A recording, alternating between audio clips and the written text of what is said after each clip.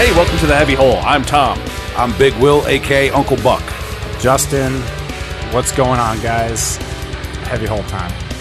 Really excited for tonight's episode Yes. because we got a cool guest calling in. That's right. You know what? Fuck both of your weekends. I worked all weekend. We're going to skip that part. Because tonight we got none other than iconic, uncanny, indubitable death metal, grindcore, and extreme music drummer extraordinaire Dave Witte. Also works in a food truck, a vegan food truck. And we're going to talk about all that. Hits so hard. Yep. Hell yeah. We've been waiting for this one. Sometimes segues come armed.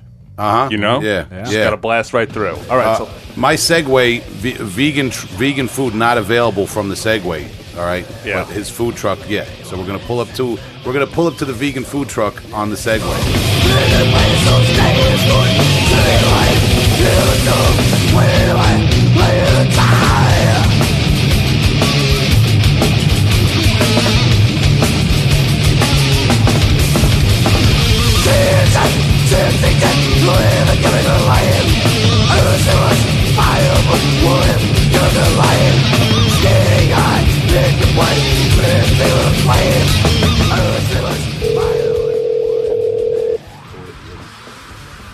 Is it on recording?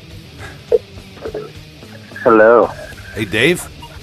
Will, how you doing, man? I'm good, man. How are you? I'm doing great. Awesome, man. We're just gonna take a second to get the level. Everything good, Tom? yeah, we're good. to Yeah, go. man. Oh, okay. You can hear us, right, Tom? Yeah. I can hear you. I can hear Dave. We're all good. Okay. So, Dave, this is Tom over there, Hey, man. Hi, Tom. and this is my buddy Justin over here. How's it going, bud? Hey, what's up? All right, Dave. Good to hear from you, man. It's been too long, brother. Yeah, likewise. So you get 3 E's over there, huh? Yeah. That's all we can fit for now, man. Until we can buy a bigger studio. Okay, cool. That's anyone's guess, man. 3 white guys in the podcast. This is what we do. Yeah, man. So how's it going, Dave? What's new, buddy? Good. I just literally finished a drive home from Chicago, maybe about a half hour ago. Oh wow. Anything you want to talk about, or was it top secret? Oh, no. I did a show with Municipal Waste in Tennessee, and then drove out to Chicago to rehearse for Brain Tentacles for a few days, and we did a 4-day run, which was exciting. We played with Inorama a few times, and we did the whole little run with a band called Childbite. They were really great. Childbite, great band. Yeah. Wow, that's And awesome. then on the way home, I stopped and saw a friend in Pittsburgh, and then I stopped off and saw the Tower of Voices today. What is that? The Tower of Voices. What is that exactly? That's a monument to the fallen victims of the flight, the one that was scheduled for the White House. Oh, okay. Very timely this week, because we are, for the listeners, we are recording on September the 9th today. Yeah. Yeah. Wow. So There was something else. busy guy, man. You get around. Yeah. I can't sit still. I'm an idiot. It's my own fault.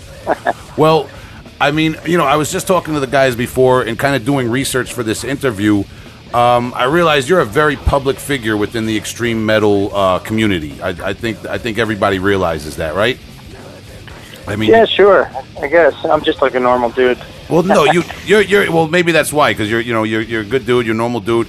You got Decibel running up in your food truck. You got a lot of podcasts and bloggers trying to interview you, like us and everybody, man. And there's a lot of things available, out there. Everyone knows, obviously, you play drums in Human Remains, Discordance Access, Burnt by the Sun. Yeah, we could keep going with that whole thing. And Municipal Waste now, Slouch. So I just thought maybe tonight, if we could go back into the history a little bit. I wanted to ask you some questions about growing up and your family. Is that all right? Yeah, please do. So, I mean, just starting off, I know, like, a little bit later on, before we get this, you did have an uncle who played drums and gave you your first sticks, right? That's correct. My Uncle Victor. He's got the meanest shuffle in the game. Prior to that, I mean, is there anyone else in your family that's musical? Do you have any musical persuasion before that? My Aunt Mary got me into music. What was Aunt Mary listening to? She bought me a Pretenders tape and a Men at Work Cargo. Those were my first 2 cassettes. Nice. Men at Work Cargo. Great record, man. That's awesome, Yeah. man. And Now, I understand from the research that you had actually an illness where you were paralyzed for 2 years as a kid. Am I correct? Yeah, I had what's called Guillain-Barré syndrome. And I mean, is it something that just kind of like onsets and goes away? Like, what was the deal with that? Like, how? Yeah, it's temporary. The scoop with that is I wasn't fully paralyzed for 2 years, but I was paralyzed for a decent amount of time from the neck down, and it would set in overnight after I had gotten a cold, and it just destroyed my muscles and nerves. So I really couldn't do anything. I got up and jumped out of my bed and collapsed, and I was paralyzed. Oh my God! My parents weren't psyched on it. It was pretty scary. And I did a lot of research, did a lot of rehab and therapy and all that stuff. Relearned how to walk. And in that time, my uncle had given me sticks for my hands for therapy. So that's one of the reasons I started playing. But they think, conspiracy theories, this, that, and the other thing. People think that it's related to the swine flu or the vaccination. All right. It's like an after effect. Wow, that's interesting, man. Yeah, I've never heard of that, man. But I did hear about that story. We wanted to ask you about that. So, your uncle gives you the drumsticks, kind of just as like a therapy type of thing, but then you end up falling in love with drums. Yeah, I liked music, and I was trying to show some interest in drums. I think I was 10, so, and then he gave me sticks because I had to totally rebuild all the strength in my hands and my legs and everything. Yeah, I haven't gotten a flu shot since, just saying. Wow. Yeah, I'm holding back because I don't like to get any kind of political or controversial things off metal on the podcast. But allegedly. I've allegedly been very hesitant to get the flu shot myself. I only got it for the first time in a very long time when they told me I had to see my newborn nephew a year or two ago. Yeah. Yeah. Yeah, it makes sense for some people. I'm not on a crusade to tell people to not get it. It's just not for me. Yeah, no, I don't caution people any which way or the other, man. And I certainly do not profess to be the best educated person I know. Do what works for you. Coming from the Heavy Hole podcast. Exactly, man. But interesting to think about nonetheless, man. Now when you start to recover and develop your muscles back, I guess, and all that, are you actively pursuing like getting a drum kit and learning more about that, or like at what point do you decide I want to get a kit, and what is your first kit? Well, I was riding a bicycle before that, and I was like way into BMX and all that stuff. And funny enough, I could ride a bike before I could walk again, which is one way I helped rebuild my legs. I was doing a lot of work in the pool, and then the bike made it build my legs back up, so I was able to walk maybe faster because of that. I'm not sure, but I got into biking, and drumming kind of like took a back seat. And, I kept getting hurt on the bike. And then, like, drumming was kind of there, but, just, like, kind of hanging out a little bit. I was always into it, and I loved tunes. But I realized that I wasn't going to get hurt playing drums. There's no handrails and drums, Yeah. Well, so you can get hurt. Disclaimer, you can hurt yourself playing drums. Yeah, I've almost poked my eye out and hit myself in the face with sticks plenty of times. So I think my least favorite drumming injury is when you go to grab a cymbal and the cymbal goes underneath your fingernail. Oh no, jeez, that's terrible. Yikes, man! No fun. I never would have thought of that, man. I always picture maybe just like your typical joint injuries and stuff like that, man. What are other ways you've hurt yourself out on the road or playing shows? Oh, well, when you're going, another example of grabbing the cymbal, like grabbing it and actually hitting your hand by accident or your fingers. Those drumsticks hurt real bad when you get hit with them. It's that hard wooden stick, yeah. So. Yeah, I mean, like, I've seen you live a few times. You hit really hard.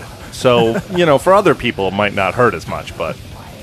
I got to get some stuff out of me. I wonder what that fingernail deal would be like on recording. Like if you recorded just that cymbal, and I wonder if it'd just be a little extra trashy, That does not feel good. The the nail breaks and bend back, and there's blood everywhere. It's not fun. No, thank you. Yikes, man. So 10-year-old Dave, or approximately 10-year-old Dave, recuperating now, interested in drums. When do you first discover any kind of heavy music, rock? Like, what is the first kind of music you discover that's a little bit off of just what's on the radio and what's out there commercially? AC/DC is my first love. Nice. Awesome. I love that band. They're the best band for me. Akadaka. It's just Australian French is for first names. I would listen to music with my dad. He got me into like Muddy Waters and the Doors and Bob Marley. We would listen to Babylon by Bus, and he listened to Joan Baez and the Moody Blues. And my dad had a pretty wide range of listening, more like folky kind of stuff. And then my mom was like a disco maniac. So like Brick House and all that stuff was on. That's when disco was tight because it was all band. It was a band. It was all people playing instruments. Yeah. And like the drum and the bass connection was so sick. Yeah, the Gap Band. That stuff's so great. You go back and listen to it. It's a marvel on how they made music like that. No one can do it better. Yeah, man. Yeah, absolutely, man. Now, all right. So let me throw this at you here, man. At what point do you notice the drumming of Brandon Thomas, of, I guess at that time, probably Ripping Corpse, the drummer of Ripping Corpse? Because he's a fairly big influence on you, right? Oh, yeah, he's one of my favorites, if not my favorite. I got into tunes, and in high school I started, getting serious about playing. And, I met some guys from other towns and stuff like that. Started playing with some people, and then we started going to shows. And then I found out about Ripping Corpse. My friend Mike Evans actually hit me to them, and we went to this place in Rumson, New Jersey called the Underground. It was a church basement. And they played, and someone had played me the 1988 demo at the same time. It blew my mind. I was like, oh my God, there's a guy, because I went and saw him. I was like, there's a guy here that lives a few towns away that's better than all these other guys that I like. Like the big bands, like Metallica, Slayer, Anthrax, all that stuff. I was like, wow, there's a guy that's local that's even better. So I just fell in love with it, and I studied everything he did. It's a huge part of my learning, for sure. Yeah, backyard hero, goes a long way. He is, yeah, for sure. He's such a great guy. He's so talented. Yeah, I was, I always loved Ripping Corpse. And the Dying Light, actually, BioLitch, my old band, played a show or two with them years ago, man. But I'd never really made the connection until I joined Artificial Brain, and those guys are all huge Brandon Thomas fans. Ripping Corpse, Dim Mak, Dying Light, anything that guy does was definitely played heavily in the tour van, and that's how I kind of got a better feel for that guy and his style and his bands, and also it got me thinking between him. Between Ripping Corpse, really the whole band, and Human Remains, and then I noticed other bands later on in the New Jersey scene, maybe even Mortal Decay. There always seems to be this contingent of very interesting, unique, almost, I want to say like psychedelic or maybe just musically expansive death metal in New Jersey in the 90s. Is that fair to say? Do you see that? Yeah, well, it all stems from, this is my theory on it anyway. But everyone was so influenced by Ripping Corpse. Like in New Jersey, metal, aggressive death metal, it was like Ripping Corpse was the king. Everybody knew it. They could play better than everyone else. They wrote songs better than everyone else. And, with us and a couple other local bands, we were so influenced by them that we were caught up in trying to sound like them.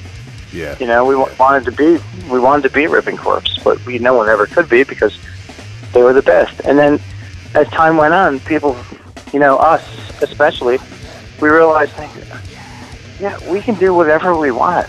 Why don't we just start doing some left field stuff? So that's how we were like a Ripping Corpse clone, and then we broke out of it. All right, that's... And then, I like to say that we had no idea what we were doing before anybody else.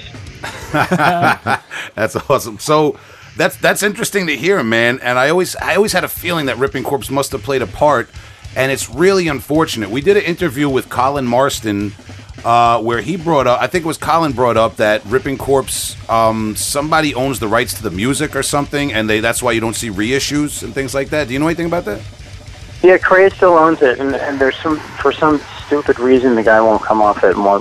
Because Relapse is ready to re-release it. You know, they had everything all lined up. And I don't know, man. Such a shame, man. People are really thirsty for that. Terrible, yeah. This would be the era for it, too. Yeah, the guy's sitting on stuff, and I don't know. It's really frustrating. But I have every format of cassette, CD in the boxes still. And when the vinyl came out, I bought it, and Scott, the singer, didn't have a copy. Huh. So I gave him my copy, what any normal person would do. I was like, oh, man, you're my friend and biggest influence, and you don't have a copy of your own record? I got to give it to him, so I gave it to him. And last summer, I finally found it in Germany, and I rebought it finally. Wow, that's a rare find, dude. That's crazy. I actually... Yeah, like... Go ahead. I rode past the record store and lost my mind. It was 80 euros, and I bought it. Oh, my God. It was worth every cent. Dude, it's such an important record to me. Me too, man. And unfortunately, when I was probably 12 or 13, I wandered. There was like a Hallmark kind of card and gift store by my grandmother's house, and I used to go in there because they had Metal Maniacs on the magazine rack, and there was a little cassette tape like bargain basket with like, you know, I don't know, like Tiffany's greatest hits and Prince or whatever. It was like, you know, it was like the nice. And there's Ripping Corpse, Dreaming with the Dead on cassette. So my mom bought it for me, and like that it rocked my whole world. Then of course I left it in a friend's pickup truck a few years later and never saw it again. Nowadays I'm kicking myself, but yeah, really really crazy how that Ripping Corpse pops up, man. Yeah, they're the best, man. See, I saw them live probably 100 times. And I used to do the rehearsals and watch those guys rehearse and write stuff and practice. And it was so amazing to be so close to that. Have something of that caliber a few towns away, and then eventually becomes friends with them. Those guys did everything for us. And Scott, too. Scott was older than everyone else, and he was like the sage. He was far more intelligent than anyone. And he also got me into the underground, gave me my first batch of flyers for zines.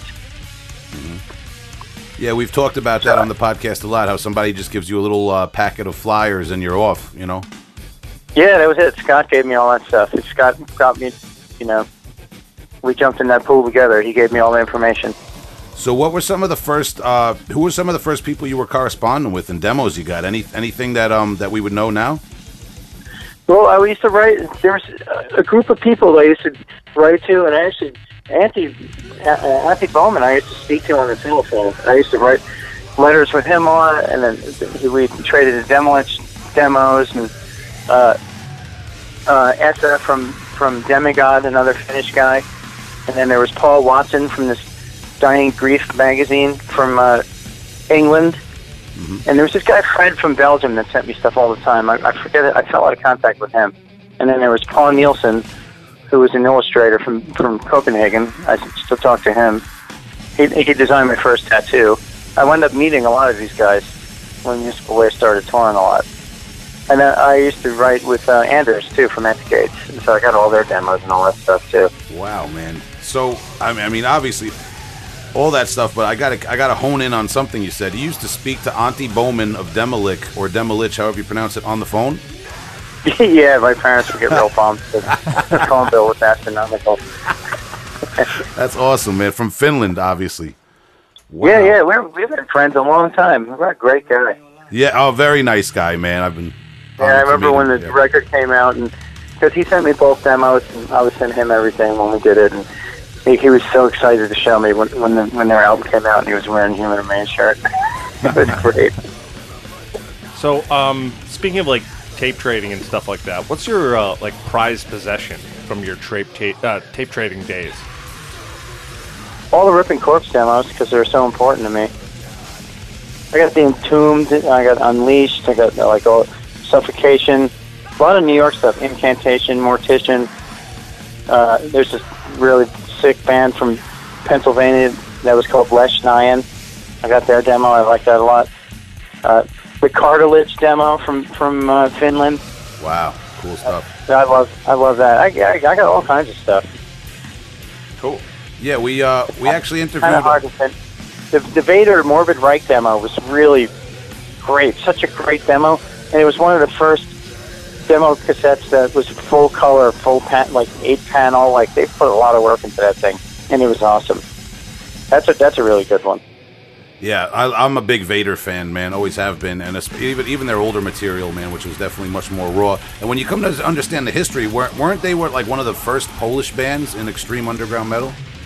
Yeah. I used to write letters with him too, but I didn't keep up with him as much as the other guys. Wow, man, that's amazing, dude. And you mentioned you had a lot of New York stuff. We did interview Chris Basile of Pyrexia. Cool, yeah. Yeah, OG member, and he, he's actually even shared old flyers and talked very fondly of playing shows with Human Remains a lot in the old Pyrexia days, and even recommended one of your old Human Remains demos as his album recommendation when he was there on the show. Could you, do you remember coming out to Long Island back in the day? Oh, all the time, yeah. We used to play on Long Island a lot, and then Suffocation was like, and Pyrexia were like our brother bands for a stint, and Jason Fligman managed Human Remains for a short minute. Yeah, actually, they just talked about Jay Fligman on last week's, the episode that uploaded last week with Chris of Pyrexia. Oh, awesome. Yeah, Chris is great, man. We had so much fun with those guys, and we used to play with Morpheus a lot before they turned into Morpheus Descends. Bob Yench, he was like a homie. And Primeval. Well, yeah, the Suffo guys were always the coolest. And the Pyrexia dudes. Yeah, we played with them a lot. And we used to hang out with this guy, Tom Harms. He was a Long Island guy. And that's where I met Carlos, too. We wound up doing Black Army Jacket together years later. Yes, kind of a... We all went to... Legendary band I was going to say legendary band for me being from Long Island and being into grindcore and in high school in the 90s, you know. Yeah, it was fun. I remember we all made the trip up to Fleet's Festive Freaks at Club Babyhead where Infantego played. So we all went up there together. That was a lot of fun. That's awesome, man.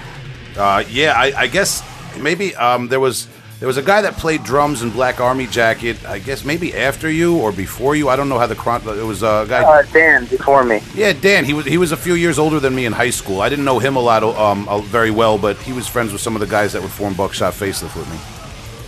Yeah, Dan's a cool guy. Yeah, man. And if you talk about those old Long Island shows, I'm certain that you guys probably played Sundance or the Roxy here on Long Island. Oh, yeah, both places. And I saw... Candlemass, Atheist, and Ripping Corpse at the Sundance when Roger Patterson was still alive. Wow, man. Yeah, both of those... Yeah, I used to ride with Ripping Corpse a lot. I used to roadie for them, too. Wow, man, that's awesome, dude. So where else did you go with Ripping Corpse? Did they ever do a lot of touring? No, not really. They'd go upstate New York and Pennsylvania. Mm-hmm. And then Scott and... Well, I didn't go with Scott.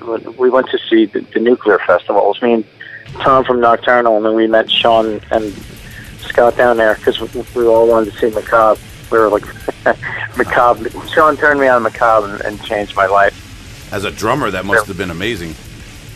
Yeah, oh God, Dennis is amazing. He's such a nice dude, too. I wound up becoming friends with those dudes over the years, and we'd play shows together. They're always fun to see. Yeah, I've just had the opportunity I was going to say I had the opportunity to meet them once as a fan. Very nice guys. Yeah, I was psyched. They saw Human Remains once. It was at the Wetlands, a thing called Death Stock, where Danny had called me to drum on Need to Control, the Brutal Truth album, and I had to say no because Human Remains was just signed to Relapse, and like that was my baby. Mm-hmm. So we were all playing Death Stock at the Wetlands, and Macabre played, and Danny introduced us, and he was like, "You got to watch these guys. You got to watch Human Remains," because they had no idea who we were. And they watched us, and Lance came up to me when we were done. He was like, "Dude, that was so fast. It was amazing." I remember that vividly to this day. He was really psyched. And it made, it made us feel like $1 million because we loved Macabre. Yeah, no, of course, man. And, I think an underrated band when you talk about especially drummers that were pushing it in terms of extremity in the very early years. Yeah, it's been the same. It's like the rush of gore metal, or whatever you want to call it. Mm-hmm. All the same dudes forever. Yeah. Those guys and Cynic were the most complimentary bands to us that didn't know who we were. Yes, Cynic back too nowadays, man. Yeah, Macabre never we left. played Long Island with them. It was like Cannibal Corpse, Sinister, Cynic, and Human Remains, and Internal Bleeding. We used to play shows with them a lot too. Internal Bleeding. Yeah. Yeah. We had Frank Rini, who was singing for them in the '90s, probably during that era, or maybe a little bit after that on the show, man. Yeah. I mean, those are the like we've said, those are kind of like the big three from Long Island from the '90s that people always know as Internal Bleeding, Pyrexia, and Suffolk. Yeah, Internal Bleeding, the inventors of Slam. Yeah. Contentious debate in some circles locally. That's all I'm going to say. Allegedly. Anyway. I know all those.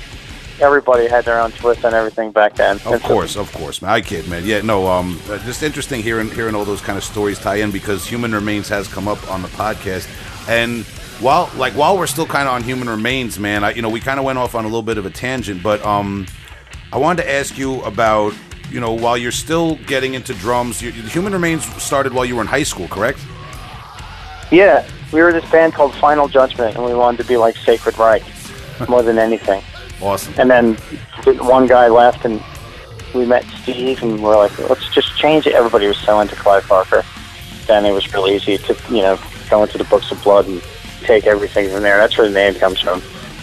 Yeah, we've talked about how nowadays it's a lot harder to come up with a name that hasn't been used yet, by another band. Oh, it's almost impossible. Yeah. Like imagine being able to name your band Grave, Yeah, right. But Ryan from Waste got really lucky and named his band Bat. I couldn't believe knowing that the name Bat. It was right in front of us the whole time. Yeah. Well, the reason I ask when Human Remains started because you're still kind of learning drums, progressing. One thing I wanted to ask you about, because you're back in the old school days, you're in the late 80s, early 90s, learning how to do extreme metal drumming on your own. As you know, nowadays we have the advent of YouTube, and there's even probably video sharing sites that are just for drummers and things like that, and there's... it's amazing, the tools that are at our disposal now. It's insane. Yeah, and I don't want to pick apart unless you want to give your opinion about which is better, which is worse, who has it easier and harder. But could you just maybe take us through what it was like for you back in the day? If you wanted to study, say, if you got like a death cassette and you wanted to study a drummer's style or something like that, Well, it was back in the day. It was Mick Harris, like he was the dude. Mm-hmm. And then you had Pete Sandoval, who's the king. Like, he made the blast beat. Like, he was the king of the blast beat. Like, he was so great, so, on the money, tight, faster than anybody else. Had the double bass. And then you had Mike Smith, Long Island represent. Yes, sir. Right? Yes, sir, yep. He was the first dude to play like that. Mm-hmm. That I remember. He was the first guy to change it up. Just a rhythmic powerhouse. And then you had Paul from Cannibal, too, had his own take on it. He did a different thing. So everybody, and back then it was like, oh, you're a cheater, using 2 feet, blah, blah, blah. It was kind of funny. But at the end of the day now, looking back on all that stuff, so many different dudes had so many different ways of doing it, and it all worked. It was just different. It's how you applied yourself. Do you feel like maybe we're... Does that make any sense? Yeah, absolutely. And that's what I'm getting at is kind of like maybe back in the day, drummers evolved on their own, in their own bubble in a way more. And because there was nothing... There's nothing out there to look to, you know what I mean? You just heard it. And everybody wanted to be as fast as Pete, because Pete was the fastest. That's who made me want to be the fastest dude in the world. I remember at a point in time when that's why I just wanted to be the fastest guy ever. That's all I cared about. And also all these drummers you mentioned, you also got Brandon Thomas in your backyard, and that's... Yeah, Brandon wasn't really a blast beat guy, but he did them, and he did them extremely well. Mm-hmm. But everything, it was a small part of what he could do. Brandon's abilities were way beyond everyone's. Like he had it all. He was the total package. Well, maybe jazz, 4-way independence, double bass, like no unassisted dynamics, ghost notes, the whole thing. He was the man, and the creativity off the chart. That's what set him apart from everyone. He had a soul in him. Absolutely. And again, just urging the listeners, if they haven't, to check out Ripping Corpse, Dim Mak, and The Dying Light, if they want to hear about this drummer, Brandon Thomas, that we're talking about. And something that I picked up in the research, too, he was taught by a jazz drummer named Bob Butterfield, right? Bob Butterfield, yep. Is there any... Great drummer. Really sick. Is he a recorded drummer, a drummer that we could, like, research? I don't think so. But Bob taught Brandon some stuff, and then, like, Brandon just, like, had a few lessons and just, you know... Bob showed him the basics. Yeah. And then Bob used to say that. He was like, I just showed him some stuff, and he was great already. He knew what he was doing, you know. He just needed, you know, a little bit of something. And Yeah. Bob was really good. I've seen him play a few times. It was really cool. And then he owned Butterfield Recording Studios in Red Bank, which turned into the Red Bank Rehearsal, which Jim from Human Remains had bought later on. So we were always around him, and it was kind of funny because Bob was a big jazz guy, and all these jazz cats were coming in and out. And then when Human Remains started really developing its own identity, and we were getting really, you know, out there, they would come in and they're like, "Hey, you mind if we sit in on your rehearsal and, you know, watch what you guys are doing?" It was really funny.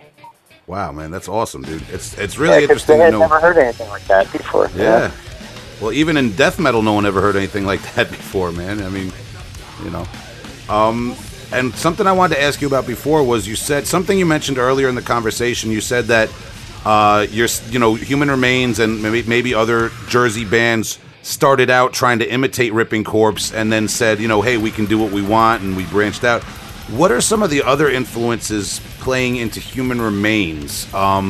You know, obviously there's not a lot of metal going on at that time, but like, what were you guys listening to, and what were some of the other, were you guys listening to like prog music or jazz? What were those guys into, and what were you into besides metal?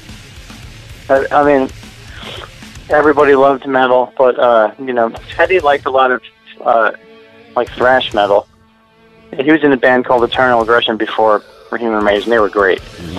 But we listened to a lot of stuff. Ozric Tentacles, Skinny Puppy, 9 Inch Nails, all the Volume 12s are pretty much from Alex Lifeson and Steve Vai. Those guys love those, and like Jason Becker, Marty Friedman, Cacophony, people that could play guitar. I don't know. We were influenced by everything, but the people that were virtuosos, really stood out. And Alan Holdsworth. Alan Holdsworth is amazing. Yeah, great player. Yeah, but the Volume 12s came from Steve Vai and Alex Lifeson specifically. Wow, interesting to know. Okay, the first time I ever heard that, they were playing. They were playing the EP over the PA system at one of the first death metal shows I ever attended, and the volume swells to me. I could have sworn I would have bet money as like a 12 or 13-year-old kid that those were saxophone parts run through some sort of. Yeah. People are like, "Yeah, what kind of pedals you guys using?" They're like, "No, we don't have any pedals." They're like, "What?" Yeah. It was so bizarre because no one really heard about that.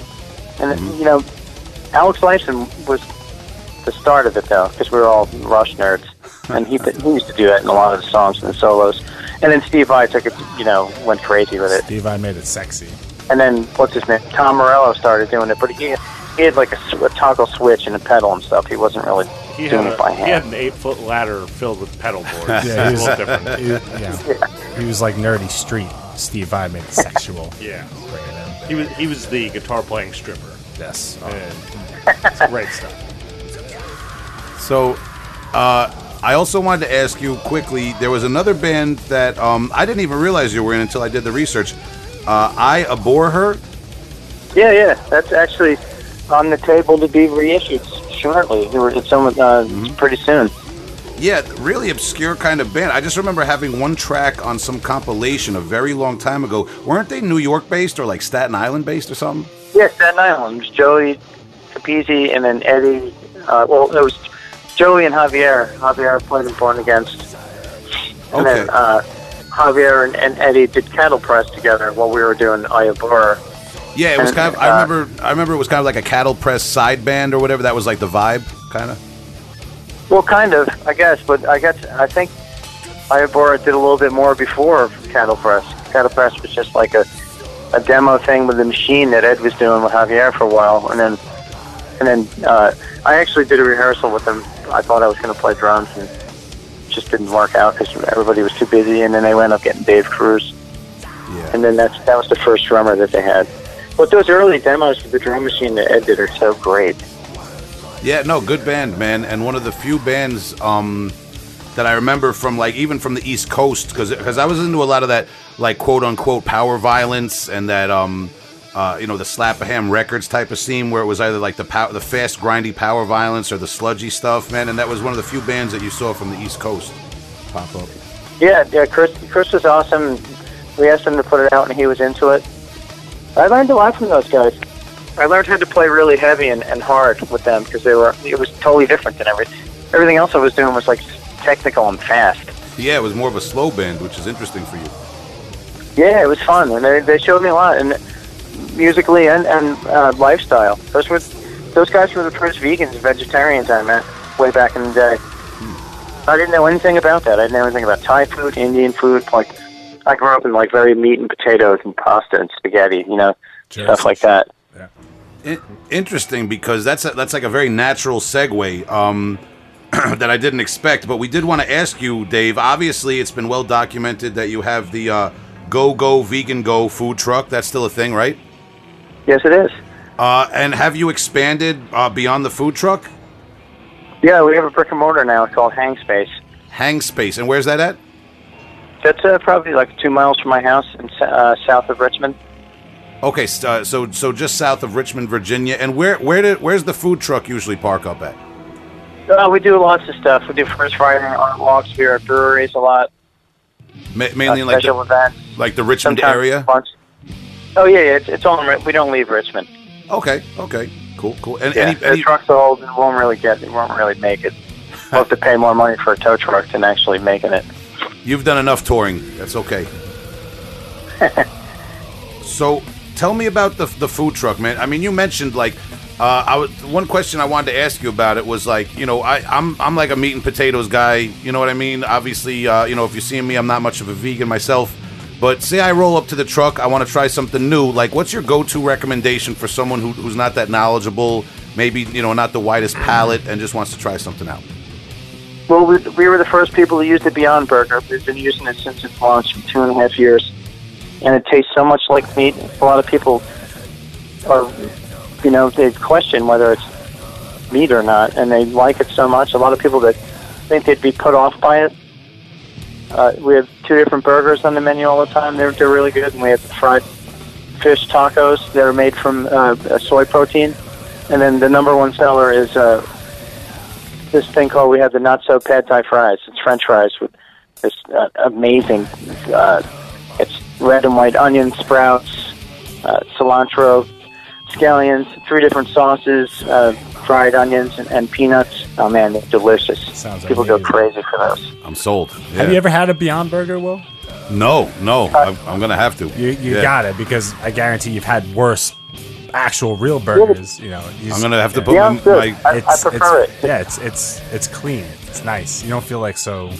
I'm going to have to put my money where Dave's food truck is and put the Beyond Burger where my belly is and try that out. Yeah, Beyond's great. We prefer it. And when it first came out, it was such a nightmare because it only had it at certain spots, and we had to drive all over the place just to have some to sell it. It was such a pain in the ass because we weren't big enough to have a distributor. Oh, wait a minute. Is that's the same thing that they got at Burger King now? That's the Impossible. Okay, I'm That's sorry. different. All right. I don't want to offend anybody. Yeah, is it No, Impossible's that's okay. more imitation meat when Beyond's more of a plant-based? Is that kind of right? They're both plant-based, and one's GMO and one isn't. Okay, all right, that makes sense. Ah, okay, all right. So Yeah, there's a lot of information out there. Impossible's trying to grow the meat, if you will. Yeah, it's both of them are when Impossible launched, they straight up came out and were like, yeah, the diet's secondary. We want to try and save the world, change the environment. Okay, I get it. So one is more environmental, like going green, and one is more like this is better for you. Yeah, I mean, well, they both have the same standpoint where they want people to consume less meat and, agriculture and all that stuff. It's a big debate. But for me, personally, I feel I stopped eating meat like 2.5 years ago, something like that. And I feel great. And I really like the burger a lot. So here's another question. Just on the same note, you said before you didn't grow up in this lifestyle, eating this way with this diet. What are some steps? Because something I like is that when doing the research, I saw you on the food truck, getting interviewed and talking about this, and saying that you're not, at the time I guess of the interview, you're not a vegan, but you do eat a lot of vegan. So it's like you don't have to be. This isn't like a strict religious lifestyle switch that you have to make overnight. What are some things that people? No. Yeah, well, you phase it out. Everybody's body's different, and here's something a lot of people don't talk about: that some bodies just can't have them that are allergic to soy, or some. It sounds strange, but some people just can't be vegan for health reasons or vegetarian. They need the meat protein that no other thing's going to do for them. Yeah, it's a select case. It's not for everyone, but that's the truth. Yeah, everybody's body's different. It's not. Sometimes it's not going to work.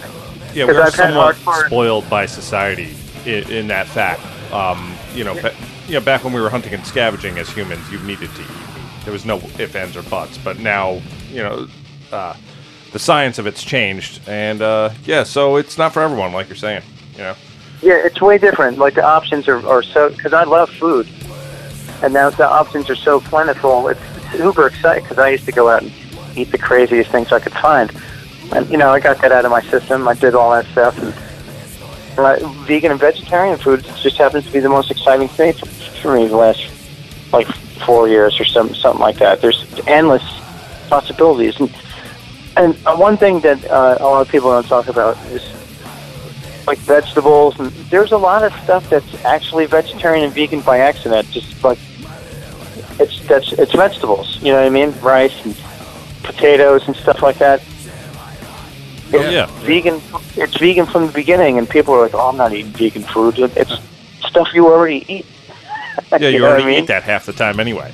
They're just afraid of the name. Yeah, I want to get back into some of the earlier band career stuff with you, but since we're on the topic, coffee. You're a big coffee man. I love coffee. Yeah, I love it.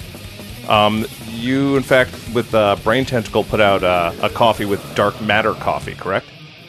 Sure did, and so did Municipal Waste. Oh, really? Mm-hmm. Nice. I fell in love with coffee in Italy when I was jumping from Melbourne. I had my first espresso. In Italy, wow.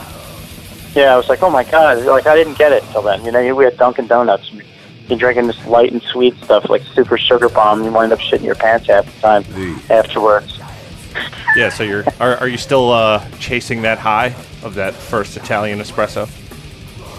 Oh, I went out right away and bought a Bee Lady machine and some Italian beans and brought them home, and I've been hooked.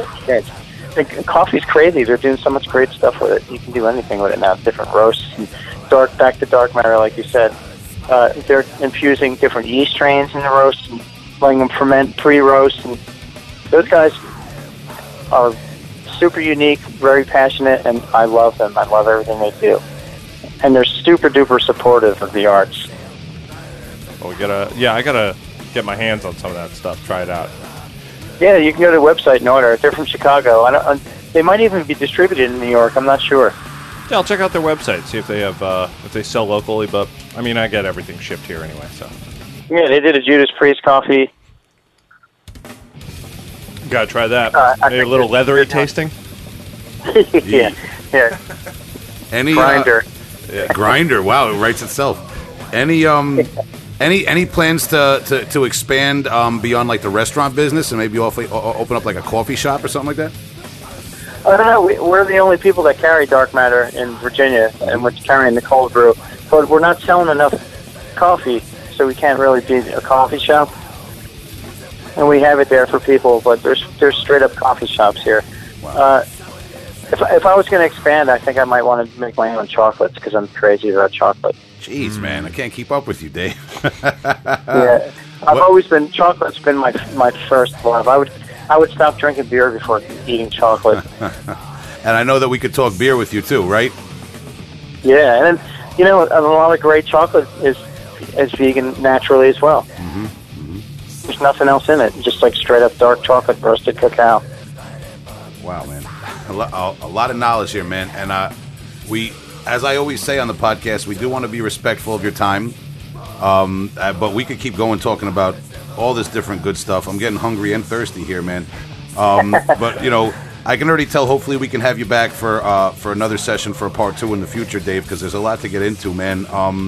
Yeah, come down and eat at the truck, too. Check it out. That's an idea. That would be a delicious episode, if I don't say so myself. I did want to ask you, though, just a few more questions about the music, and we've barely even cracked the surface. I mean, we haven't really even gotten much past Human Remains, but maybe we could just close out and wrap up a little bit. I just wanted to talk about Human Remains, because you put out a number of demos, and there's the story about the Metal Blade demo, and I've actually heard the rumor that you guys weren't signed to Metal Blade for the reason that not all members had long hair. Yeah, it was appearance. Totally, that's true. Wow. Really? Yeah. That's crazy. It's fun. It's also ironic because look at today's climate. The last decade. Like, we truly were way ahead of everyone else and had no idea what we were doing. For real. I have a rumor. I've heard a rumor, and maybe you could shed some light on this. Speaking of being ahead of your time with Human Remains, you think that could have something to do with Gorguts and the way they changed their sound at some point? Oh, absolutely. Luke will be the first guy to tell you that. Yeah, I had heard that from a friend, and it does make sense. Something clicked. I was like, oh, yeah, we saw Gorguts, we were playing the Pyrexia rehearsal space. And Luke was there hanging out with the Cepho guys, and he was partying, and he saw us, and it blew his mind. I think he was doing some psychedelics.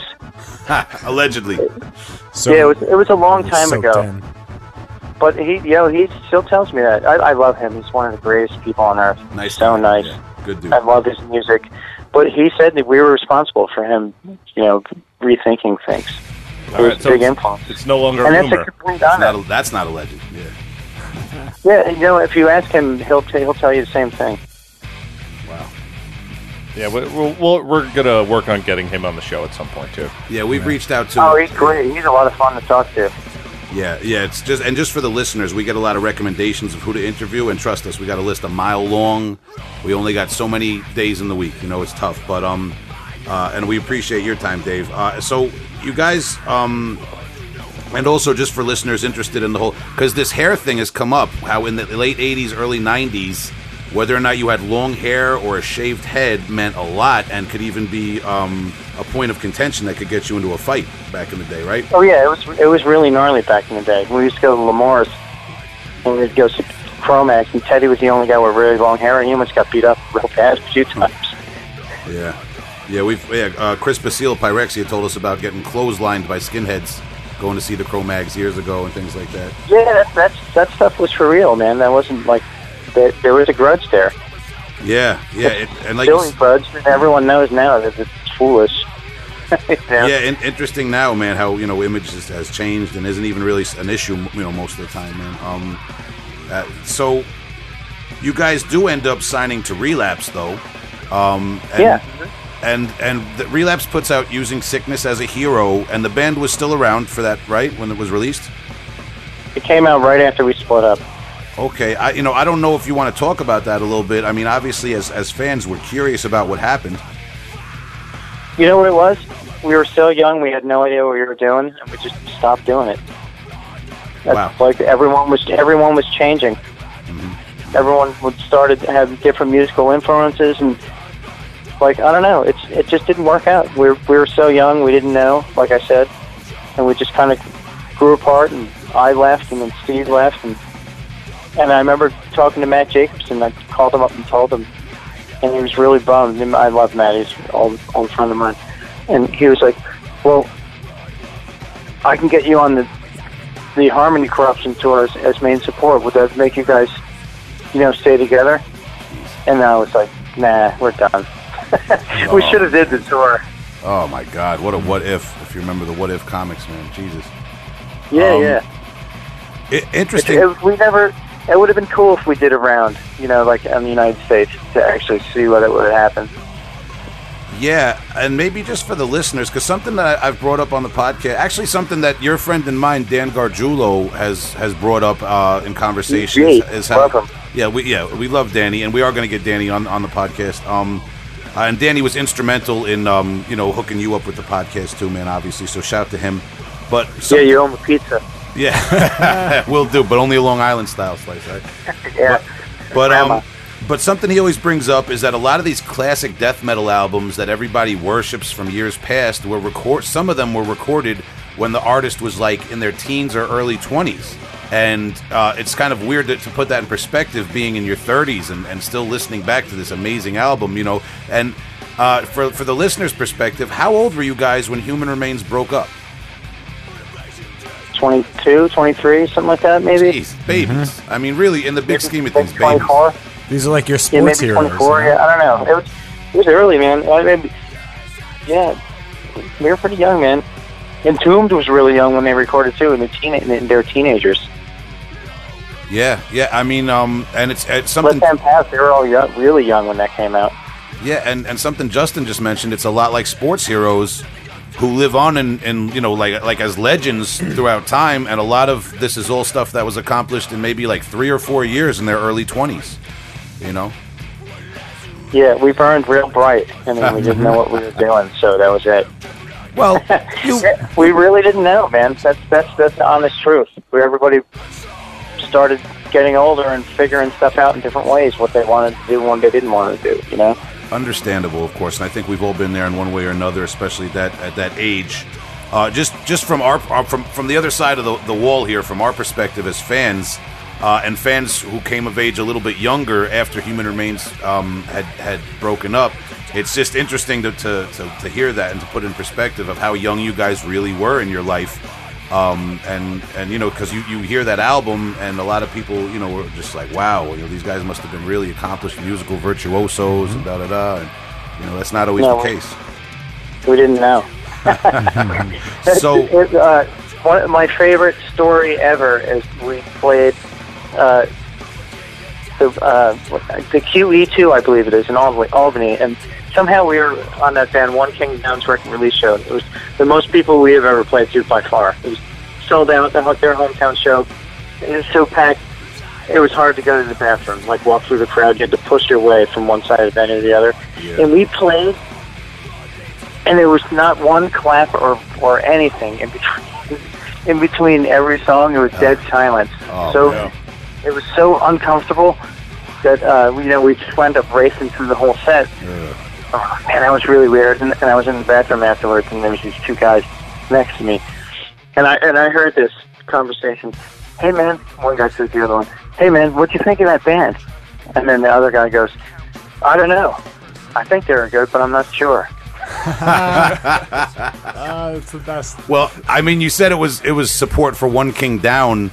I mean, I know that band. I remember them playing on Long Island when I was a teenager, man. I mean, more of like your more traditional, very tough, like mosh pit hardcore from the East Coast, right?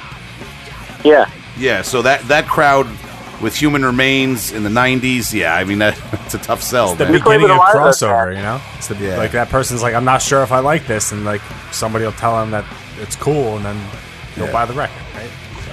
We played with Earth Crisis and Mouthpiece. We played with lots of weird bands. Dead Guy. Oh, Dead Guy. Dead Guy, another New Jersey Dead Guy, right? Yep. Yeah, another band, amazing band that should be in that conversation, I think, about the kind of eclectic musical New Jersey bands, even though not a death metal band. Well, they came from the other side. Mm-hmm. There's two sides. There's two bands that are responsible for all that. The one is Ripping Corpse, and the other side is Rorschach. Rorschach. Okay. Could you talk about them just a little bit? Did you see them live and things like that? Or we played our first show ever with them. Okay. At a pizza place in New Jersey, in Middletown. It was us, Rorschach, and then Born Intense. Wow, what a show, man. And then Rorschach was like the most progressive, weird punk, hardcore thing going. And then like they were a big influence on the hardcore scene, punk scene. Of course, yeah. And then Keith went on to being Dead Guy, and then he did Kiss It Goodbye after that. Yeah, yeah. And did you guys? I mean, Dead Guy was a little bit after Human Remains, right? Yeah, and then Jim wound up playing bass in Dead Guy, the guitar player from Human Remains. Yeah, yeah. And you actually did you join Discordance Axis while you were still in Human Remains, or slightly after? Yeah, that was going at the same time. Okay, so it was kind of like just a natural, Human Remains disbands, but now you got Discordance Axis, and I assume shortly after you're in Black Army Jacket too, right? Yeah, and Discordance Axis was very sporadic. It wasn't like, we didn't get together and practice 3 days a week like Human Remains did. Wow. We'd get together every once in a while, and that was it, maybe once a week. And what about Black Army Jacket? Because weren't those guys from New York City and Long Island? Yeah, Rob called me up and asked me if I'd want to fill in for a tour. And I had so much fun, I joined the band and we did a record. Could you maybe talk a little bit about Black Army Jacket? Because that's, as I said before, and just for the listeners, I've never talked about them much on the podcast, which I should change. But, they were always associated with Long Island because of a few members, and they were kind of like our only attachment to that power violence grindcore scene of the 90s, that Slap-a-Ham Records scene, that, as I call it. Especially, the only like Long Island connection that we had to it. So a lot of us were very proud of Black Army Jacket. Yeah, well, going back to Rorschach, Keith, the guitar player, he was also friendly with Henry from Revenant. They grew up together. So, we would see each other at shows and stuff. So I wound up talking to Keith, through Henry and seeing them at Lamore's and stuff like that. And then Rob, the singer of Black Army Jacket, was really good friends with Keith. So Keith kind of offered my name up when they were looking for someone and gave it to Rob, and then Rob called me up. He was like, hey, we want to do this tour. You think you'd be into it? I go, yeah, I'll do it. It's cool. I started talking to those guys, and they were a lot of fun. We had a good time, and then just decided to, stick around and write a record. Awesome, man. And where did the tour go to? California, and then we did an East Coast run too. And then the band changed. Here's a cool segue. Then the band changed up a little bit. Carlos started singing. Rob had left the band, and then we added another guitar player, which was John Adabata from Time's Up. And then at the end, when Black Army Jacket was fizzling out, John and I started Burnt by the Sun like a week later. Interesting. Okay. All right. A lot of connections here that I never made. Yeah, it's always from one thing to the other. And Burnt by the Sun, the band name comes from Black Army Jacket being stuck in Florida on the beach for 2 days because the van died. Ooh. Everybody got burnt by the sun. So the name's... It's not named after the Russian film. It's named after a goof. Wow. Geez, Dave. I mean, Dave, I don't want to stop. I could keep talking to you for a while, man. But like I said, we're gonna be respectful of your time. We've been going for close to an hour here, and we usually close out with the album recommendations. But maybe we could we're gonna try to book you for a part 2 down the line, and just kind of. Yeah, let's do that. That sounds fun. Yeah, dude, because we haven't even really tapped into Burnt by the Sun. You kind of just gave us the little what do you call it? The cliffhanger for the listeners, for the Burnt by the Sun fans, You can hear the Segway just revving. Yeah, that bright gold Segway in the sun, just that engine in the distance. I just lined it up. Which, by the way, Dave, it's not every day I let a guest ride the Segway, but you did it beautifully. Excellent form there. Paul Blart himself would be proud. Yeah. Oh my God. Thank you. So glistening, muscular Paul Blart. Yeah. So, yeah, playing blast beats. So before we get into the album recommendations that you're going to give our listeners, I got to ask right now, could you just briefly tell us a little bit about the Black Army Jacket Stuck in the Sun story? Because we do talk tour stuff on this podcast a lot. Where the name came from? Well, just maybe relate that experience of when the van broke down and why it took 2 days. How painful was it? We were stuck in Tampa, Florida, at my uncle's house. Luckily, for 2 days, and we didn't have anything to do, so we just went to the beach. And Rich Hall, was our roadie merch guy. He was the guy that booked CBGBs for a while afterwards. And everybody got such a bad sunburn. We're like, oh yeah, the next band's going to be called Burned by the Sun. I said that, like, goofing around, and then we wound up using it. Wow. And John's like my homie. He's like, I've been the best man at his wedding. That's my dude. So we've done a lot together. Awesome, man. Awesome, man. Really interesting to know where the name from Burnt by the Sun. A lot of behind-the-scenes stuff, man. All right, so Dave. So without further ado, Dave, do you want to recommend anything, any classic, older musical release, any genre for our listeners, and then any newer one? Man, I can't get enough. Like lately, I can't get enough of Seventh Son of the Seventh Son by Iron Maiden. Wow. Holy shit, is that record good? Wow, sticking with the classics right off the bat. Yeah, I love that album, man. It's so great. The drumming's great. Everything about it's awesome. Power Slave is my all-time favorite. And then, Somewhere in Time was really good. It was a little bit maybe too progressive and didn't have that swing.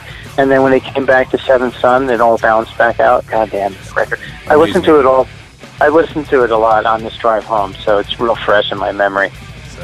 Awesome, man. Yeah, I've been exploring the kind of new wave of British heavy metal thing a lot more lately, more in depth than I ever did. Always much stuff out there. It's great. Yeah, it's deep Maiden. That's deep, exploring Maiden. That's Tomb Raider Maiden. Yeah, yeah. They're my favorite heavy metal band ever. Them and Judas Priest. Yeah, two great ones, man. Yeah, I mean Iron Maiden, obviously I know, man, but yeah, Judas Priest too. But so much great heavy metal from that movement. Wow, Seventh Son of a Seventh Son. All right, man. And then so take us up to date, Dave. What's something that's fairly new that's come out that you're into? I just pre-ordered the new Dysrhythmia record, and I can't wait to get it because they're one of my favorite bands ever. Bing bong, there you go. All right, man. So yeah, Dysrhythmia, and the listeners should know by now. We interviewed Colin Marston of Dysrhythmia, trying to reach out to other members of the band or whatever. Man, I think they're playing out coming up. They're doing I think they're doing an album release show at Vitus. Yes, I think it's October 9th. They're doing like a week of shows or something like that. We're on tour at the time. Otherwise, I would drive up for that because I love that. I saw their first show ever. Wow. They're one of my favorite bands. They always surprise me every time they put something out. It's awesome. Could you talk a little bit about their first show briefly? Yeah, it was at Stalag 13. They opened up. They had like 4.5 songs, and then it was Discordance Axis, and then The Ruins from Japan. Wow, man. That's awesome. At the Squat in Philly. That place was amazing. I saw so many great shows there. Oh man, you say Japan. I didn't even get to my Melt Banana questions, Dave. We got to get you back. All right, so man. yeah, that new Dysrhythmia drops October 4th. Okay, there you go. Thank you, Justin. Yeah, October 4th, the new Dysrhythmia is going to be out. Translation Lost Records. Yeah, and look for them. They might be coming to a place by you. They're doing a short tour to promote that. And if you like highly creative technical music with a heart and soul that pushes boundaries, Dysrhythmia is your jam. Instrumental. Yeah, as well. Yeah, and if you don't like that stuff, I don't know how you got this far into this episode. It doesn't make any sense. But awesome, and 2 awesome recommendations, Dave. Taking it back with the Seventh Son, man. Wow. All right, and Dysrhythmia, obviously, who you got to watch for coming up. And Dave, one more quick thing. Please, yeah. On the way out to Chicago, I listened to Kansas, The Point of No Return. Holy crap! What a progressive rock masterpiece that record is. If you don't know that record, you should listen to that too. It's insane. Highly overlooked the band. The amount of time and arrangements, everything went out, it blew my mind because I never listened to it closely, and that record is amazing. Yeah, Kansas, I think, a highly underrated progressive rock band, maybe because of the kind of southern rock, vibe you get off of them sometimes. I don't know, but there was a massive hit that stamped a generation, right? Yeah, so, hard to get past that Wayward Son, man. But that band is riffs. That band is just beautiful riffs. Yeah, no, but they've got some. He's right though. Just for fans of that, if you're exploring your Yes and you're more like prog bands, your Rush or whatever, that Kansas wormhole is deep, and there's some great material that didn't make it to commercial rock radio. No doubt. Yeah, man. Awesome recommendations, Dave. And Dave, obviously, people probably know you best nowadays from Municipal Waste, outside of your food endeavors. But what else is coming up, man? Do you want to plug anything? Any new releases? Anything you've been working on? What's going on? Yeah, I'm working on a bunch of stuff, and actually, the next thing is the U.S. tour that Municipal Waste is doing with Napalm Death and Sick of It All. It's in the month of October. Amazing. It's going to be a banger. I'm stoked on it. That's we love all amazing. those guys. It's like Yeah, and Take Offense is opening, and we really like those guys a lot. We're happy they're coming along. cool, man. What a lineup, man, for you guys especially. Yeah, that's crazy. Great. Got a New York date? Yeah, and then everybody's friendly with one another, and we all love each other's music, so it's going to be a great time. Yeah, you're doing 2 dates at the Bowery, right? Yeah, a lot of the stuff sold out, which is really good. It's really high attended tour so far. Yeah, well, I mean it's funny because like you guys kind of like bridge a little bit of that gap between Sick of It All and Napalm Death in a way. You know, it's like the crossover thing right there. Yeah, it's perfect. That's what I love about what's going on in heavy music today, man. A tour like that coming around. Yeah, and just a little bit of everything from the spectrum of heaviness. And you're that's what I want. I want diversity. I don't want to go see the same band 6 times in a row. Yep. and you're not likely to get back suplexed or clotheslined or anything or DDT'd in the mosh pit. Side Russian leg sweep. Just for your hairstyle. It's not going to be for your hairstyle. It's going to be for some other reason. All right, Dave. So, Dave, just reassure the listeners. We're going to have you back, man. We're going to talk some shit about your other bands. We're going to eventually work our way up to the. Back. Yeah, we're going to work our way up to the municipal waste territory. We're going to talk about craft beers. It's going to be great. Okay. Yeah, there's a lot. I can go on and on. Until next time, I'm excited. All right. Thank you so much for your time, Dave Witte. We really appreciate it, and we'll be in touch, brother. Good talking to you. Hey guys, thanks again, man. I had a great time. Let's see you next time. Have a good night, Dave. Thanks, Peace, bud. bro. All right, take care. Later, man. We came to wreck everything and ruin your life.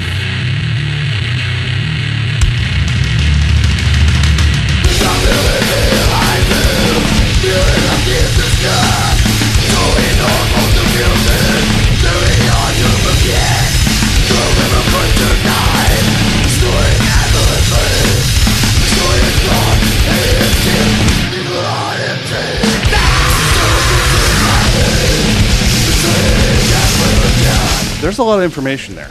Dave's done a lot of things, man. A lot of chocolate, a lot of coffee, a lot of healthier food than I'm accustomed to. I learned a few things. Thank you, Dave. And, yeah, a lot of great extreme music, lore, history, and trivia there. We thank Dave a lot, and we assure the listeners we're going to get him back for parts 2, 3, 4, 5, and so on. We need the whole story. As long as it takes to get to the bottom of the story of this particular heavy hole, we're gonna go there. Okay? All the way until we're eating this food down in Virginia. We're gonna take the heavy hole all the way down to Virginia at the food truck. Okay. He might have a few new bands by the time we have him on again. At least a few new albums and a few new menu selections. I would imagine. Yeah, but seriously speaking, thanks to Dave. We really appreciate his time and his banter here on the podcast, and we will get him back. And he had some great recommendations. Yeah. Kansas, classic Iron Maiden, Dysrhythmia, man. That Kansas really hit me somewhere special. Right in the heartland of your body.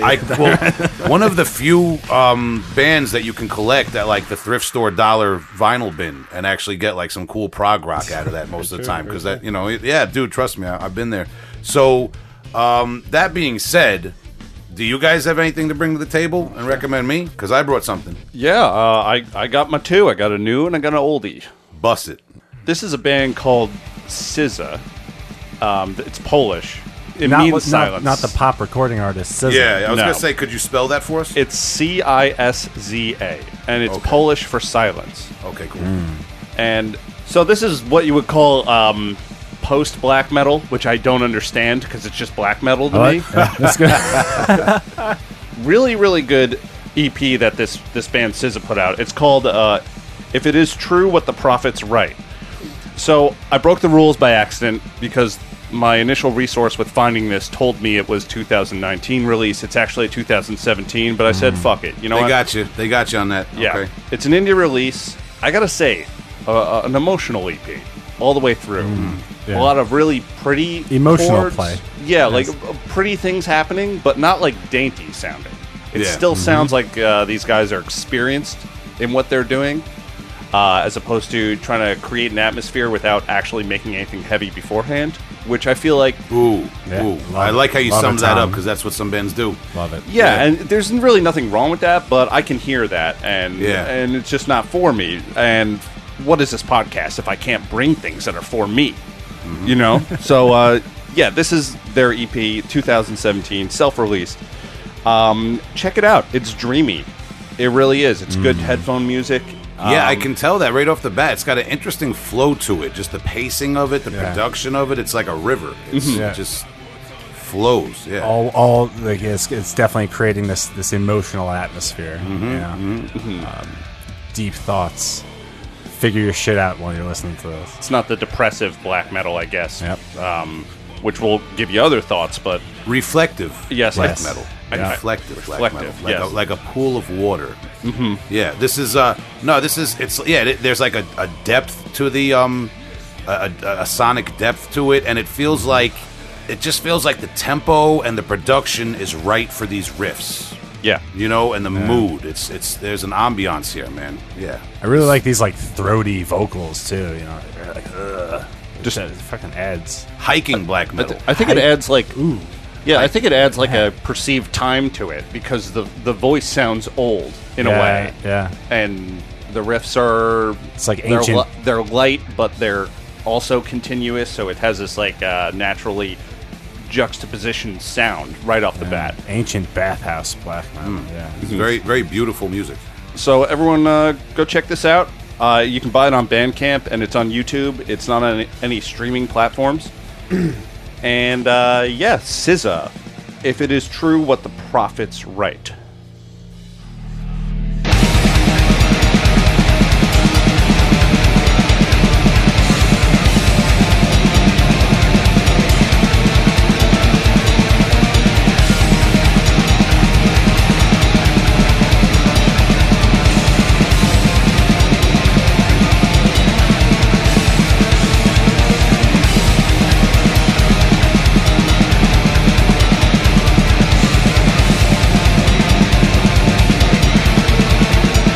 So, Justin, what am I feeling guilty about today? It's funny you say.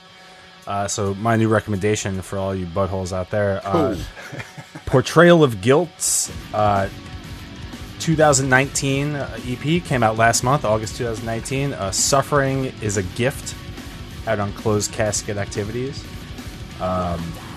This is a three-piece from Austin, Texas. It's fucking interesting, man. This is a band that's like kind of part screamo, part power violence, but like with an absolute death metal, black metal, hardcore kind of influence. This EP is just over 9 minutes long, and it's a well-rounded, expertly written assault on genre norms with a gimmickless authenticity to it. This thing is just fucking aggressive, man, and not too different than SZA that you brought. There are these emotional parts laid throughout that make sense, man. But they come at it from more of this like early Converge kind of like Number 12, like early 2000s, like. Kind of like melodic grindcore scene, I guess you can call it that, like Wormrotty in a way. Exactly, like when that shit was like marketed, it was screamo, but really it was like this melodic, like emotional hardcore. Mm-hmm. The words emo, screamo, and goth, meaning vastly different subcultures and music genres and lifestyles, depending on how old you are, man. I mean, I'm 37, and all those terms mean a much different thing to me than I think the younger people nowadays. Completely. I think like labels took it and ran with whatever band was big, and this is why labels are so tough to kind of fucking work with. Of course, yeah. But yeah, Portrayal of Guilt, man. This is their. They actually, I think they just came out with a split, and I'm forgetting who the name is, but or they're about to come out with one. But this, they have one LP that came out before this in 2018 that was very critically acclaimed. Not as experimental as this piece, but this Suffering as a Gift is seems to be an example of their knowledge of, I guess, of music. You know, their willingness to expand, and I think in a very creative, thoughtful, and like I said, authentic way of blending genres. The band they did the split with is Soft Kill. Yeah, there you go. Okay. So I'll be checking that out. This was actually my first exposure to this band. They just wrapped up a tour with Harm's Way, Fuming Mouth, and Jesus Piece, which is a fucking heavy, tough tour, man. Yeah, and I really like that this band was placed on it because they offer something different than each of those bands, but still kind of playing it, you know, heavy. So. Yeah, suffering is a gift, man. Is it? I don't know. Would I give it back? Probably. Don't like to suffer. But this album, I'm going to take it, and I'm going to hold on to it. Portrayal of Guilt. Suffering is a gift. Yeah, listen to it or don't. I think it's pretty good.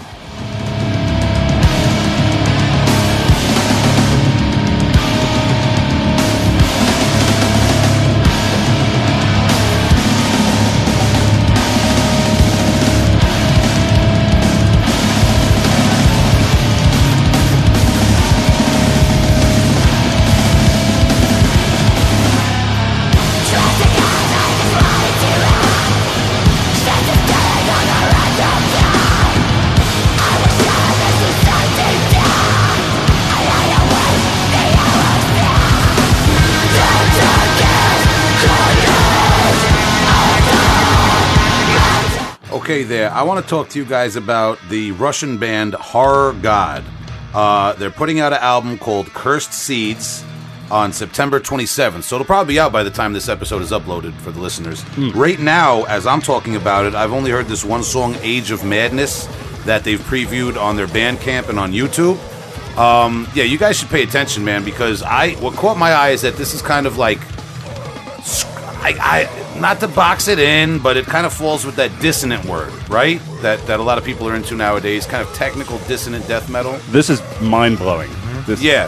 The songwriting. Yeah, no, this is amazing stuff, and it's not your typical, like, kind of Gorguts worship type thing. It's different. It's got its own personality. It's really weird, and I only heard this one song, and I was kind of blown away, so I did my research. This is actually going to be their third full-length.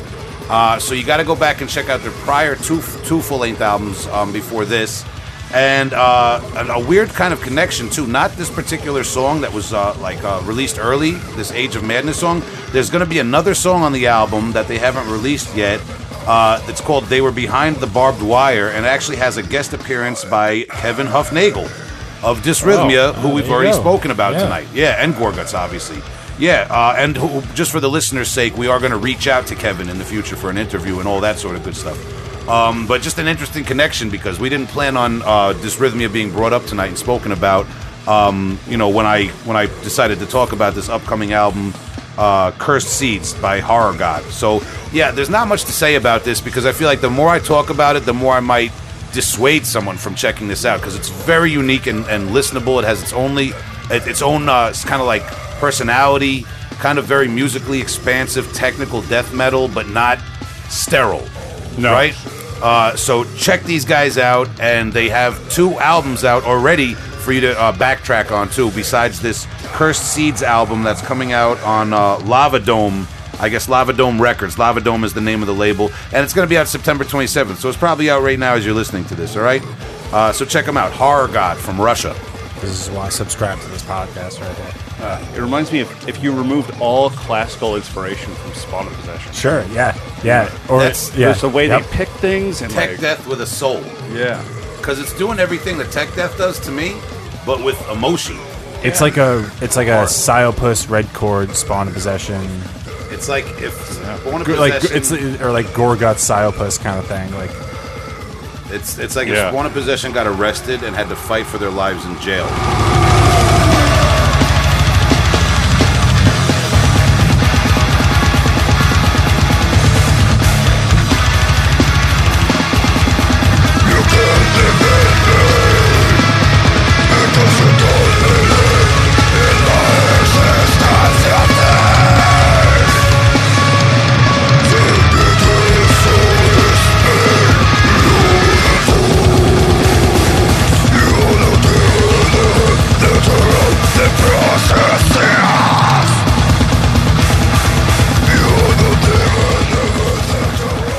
me throw it back to 1990 for you. Take me back.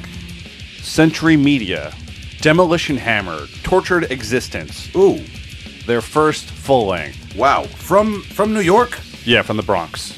From the Bronx. From the Bronx, there you go. The boys, the Bronx. Demolition Hammer from the boogie down.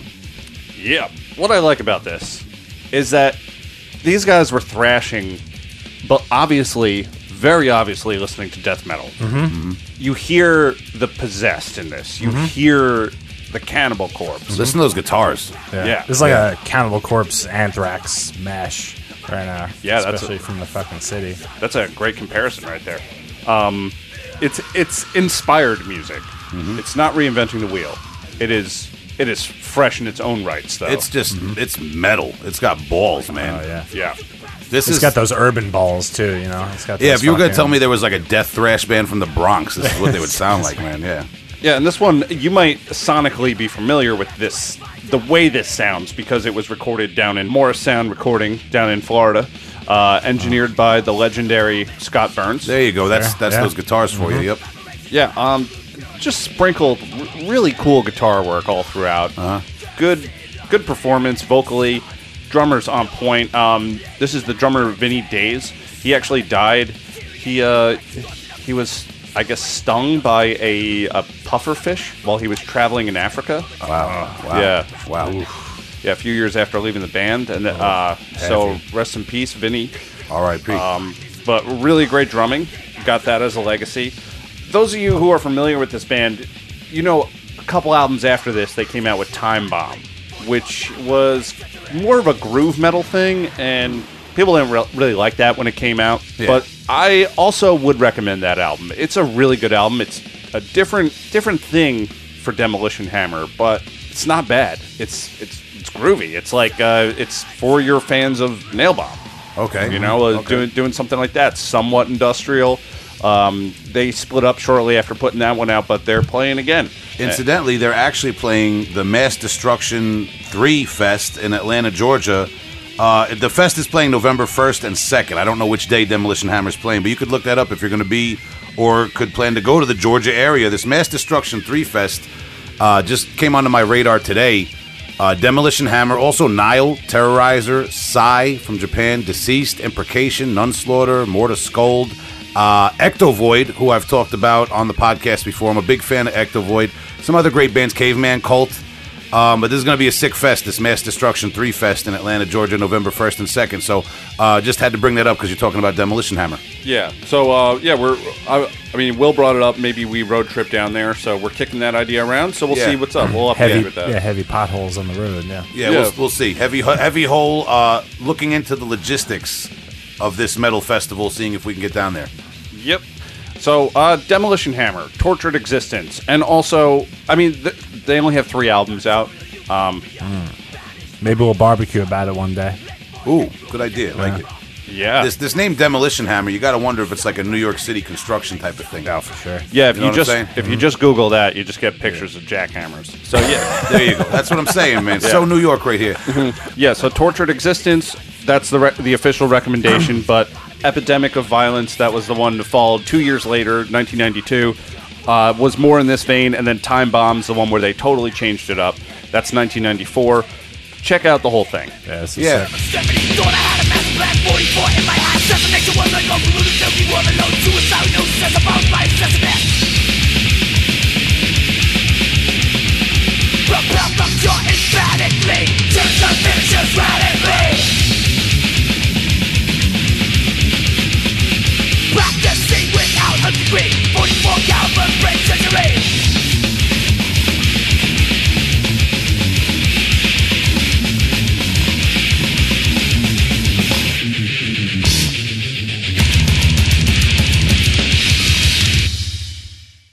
All right, Tom, I have Motorhead.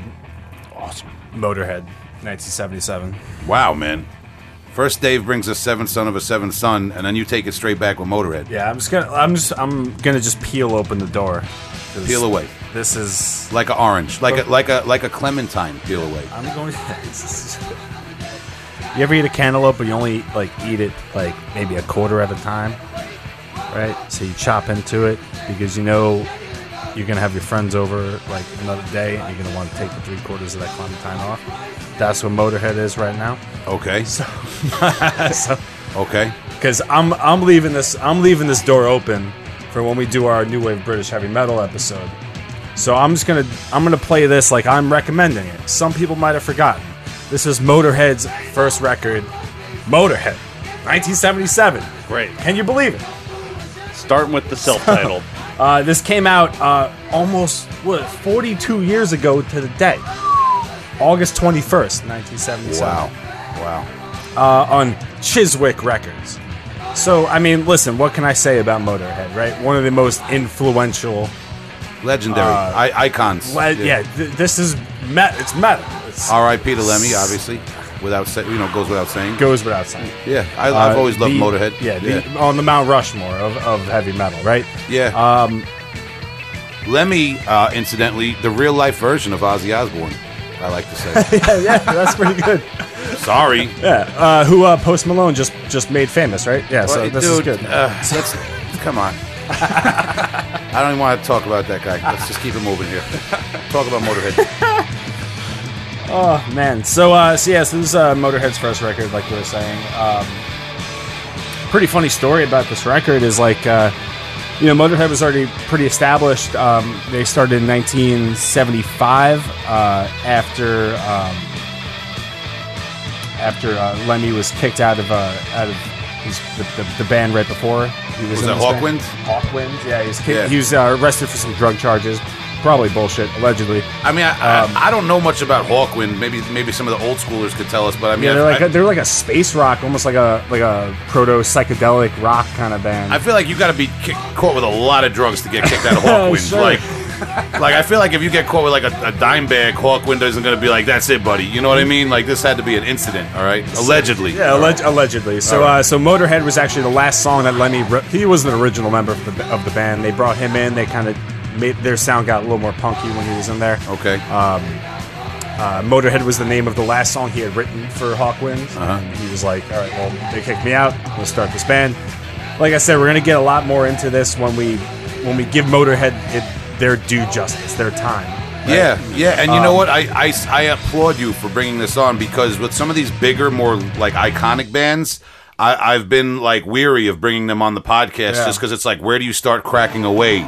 Exactly. Much like with Dave Witte today, like where do you crack into that legacy, man? So yeah, let's start. This is interesting too because we've been alluding to it how Motorhead is like this pillar of punk, like this sort of like a point in time where punk, thrash, speed metal, hardcore all kind of like came out of. But you listen to this record, this is just like it's like faster Chuck Berry or Jerry Lee Lewis, and like it's rock and roll. And Lemmy, like he didn't start that. He wasn't really listening to punk at the time.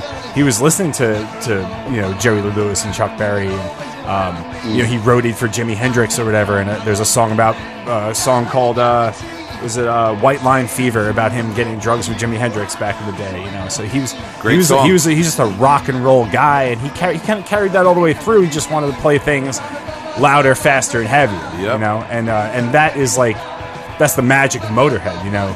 Everything is just turn your fucking amps up, wall of Marshalls, hit it, and go. So these are like the humble beginnings of this. It was funny because when I was doing a little bit of research on this, like I said, Motorhead had been touring, after Lemmy left Hawkwind. And they were going to play their last show because they figured, to get into the studio cost 50 pence or whatever, or 500 pence. Like, we can't afford that. Mm-hmm. So, we're just going to play one more show and get rid of it. And the owner of Chiswick Records, who ended up putting this record out, saw them at their last show and was like, this band's kind of put their dues in, so I'm going to give them a couple hours, studio time. Wow. So pretty much right after that show that they played, they went into the studio for the weekend and recorded this record. A lot of it was kind of was stuff that they had been playing over the past year and a half, 2 years, and he put it out, and it did pretty well in the UK, but nobody this was only offered in the States as an import, so it was like super hard to get. It wasn't until a record or two after that people in the States really knew who Motorhead was. That's that's something we take it for granted now. For sure, yeah. The internet spoils us. I mean, the same thing, not to cut you off, but the same thing happened with Jimi Hendrix. When he put out Are You Experienced, the American audience didn't get it till like a year and a half later, and he was a legend over in the UK already. I think it's a similar sort of thing, because when Jimi Hendrix came out, people were like, well, what the fuck is this? Where do I place this? Right. You know? And same thing with this first Motorhead record. Like, you know, we listen to it now and kind of place it, but you know, this is coming kind of right in between like Deep Purple hitting off and right before Iron Maiden kind of broke.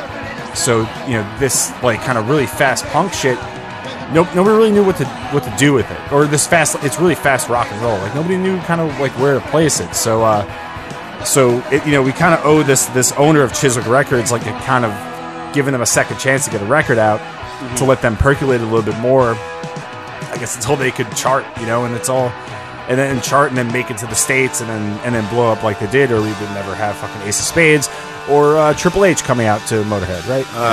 I could have done without that.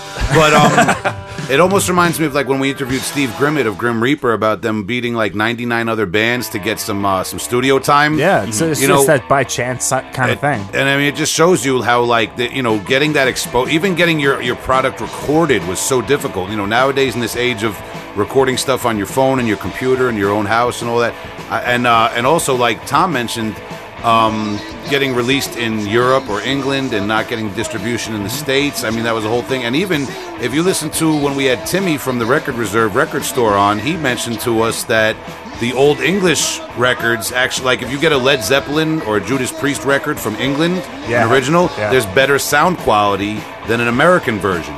You know, pressing. Just I mean, just like what a jungle of a different world for a music fan. You know, it was before this advent of like internet and file sharing and all this stuff, man. You know, crazy. And I say that, you know, obviously, again, I just want to say, like, disclaimer, not trying to put it down for any of the younger listeners or anything. I just try to paint the picture so people don't forget, you know, that's kind of what it used to be. It's good to have context in this sort of sense. You know, I think Motorhead is looked over a lot for being what they are. Yeah, for the new generation of heavy metal listeners, they were just skip it. They were so consistent for so long.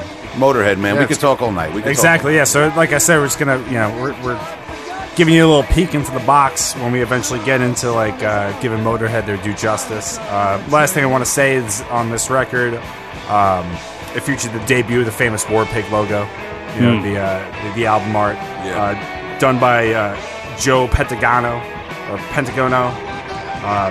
who had he's done artwork for Pink Floyd, Led Zeppelin, all the way to Autopsy and Vital Remains. Wow, you know, sick, amazing fucking career, and we'll touch on him more because I think Motorhead, the artwork for Motorhead, especially that War Pig logo, helped, like you said, add to that image, the metal image, that no bullshit, blue collar, fucking tough guy metal image. Yep, you know?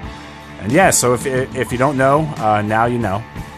Motorhead's first record, rock and fucking roll.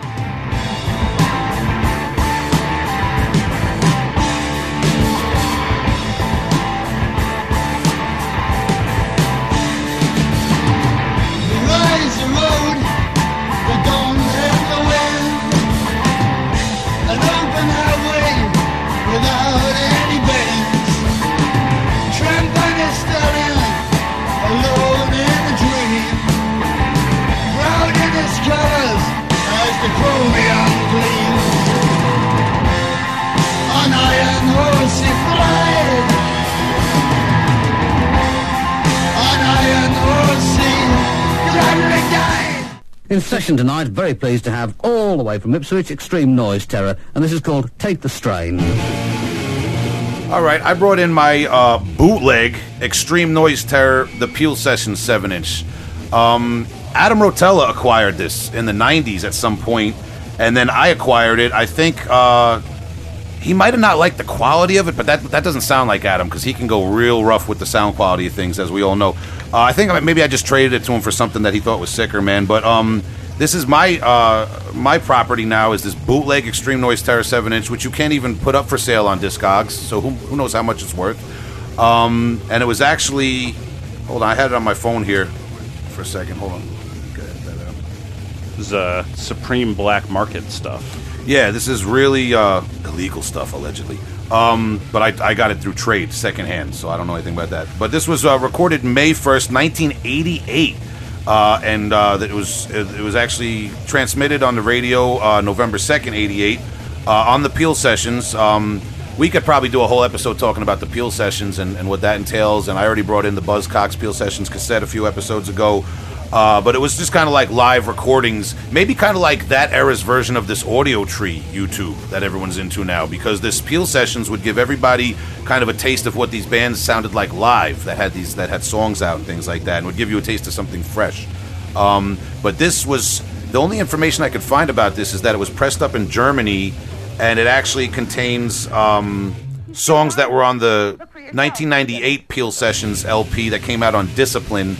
And the sound quality was a lot better on that Peel Sessions LP. So I don't like to bring in things that the listeners can't acquire for themselves somehow. You can listen to this on YouTube and stuff, but I thought this was a really interesting thing to share, and we've spoken about the bootleg culture before on the show. So this is my Extreme Noise Terror Peel Sessions bootleg, man. And if you want to hear these songs in better quality, look for that Peel Sessions LP that came out in 98. So, yeah, we also haven't talked much Extreme Noise Terror either. Yeah, that's what I thought. I got so caught up in the obscure nature of this release. But yeah, Extreme Noise Terror, maybe a little bit outshined by Napalm Death, Terrorizer, Carcass, all those bands, but Extreme Noise Terror is a great old school, one of the pioneering English grindcore bands to get with, man.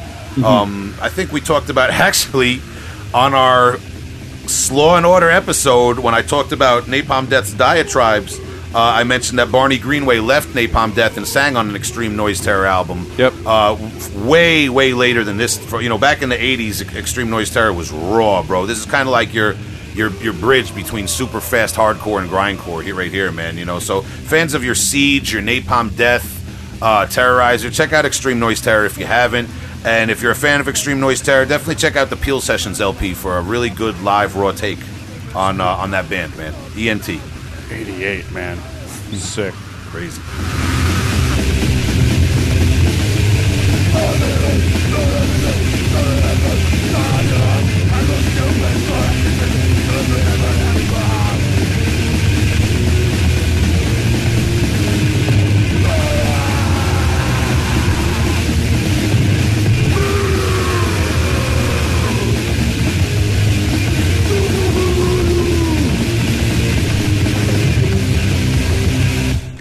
Couldn't you rain kisses on their eager upturned faces? That's Extreme Noise Terror, 2 from them in session, the second of them being called Murder, and the first Take the... from Extreme Noise Terror in session, No Threat.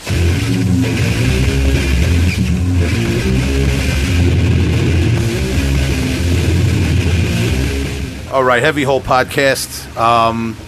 Dave Witte, gentleman, knowledgeable man, worldly man. We thank him for his time. We're going to try to get him back. Too much knowledge for one episode. Absolutely, man. Dropping too many jewels on us, man.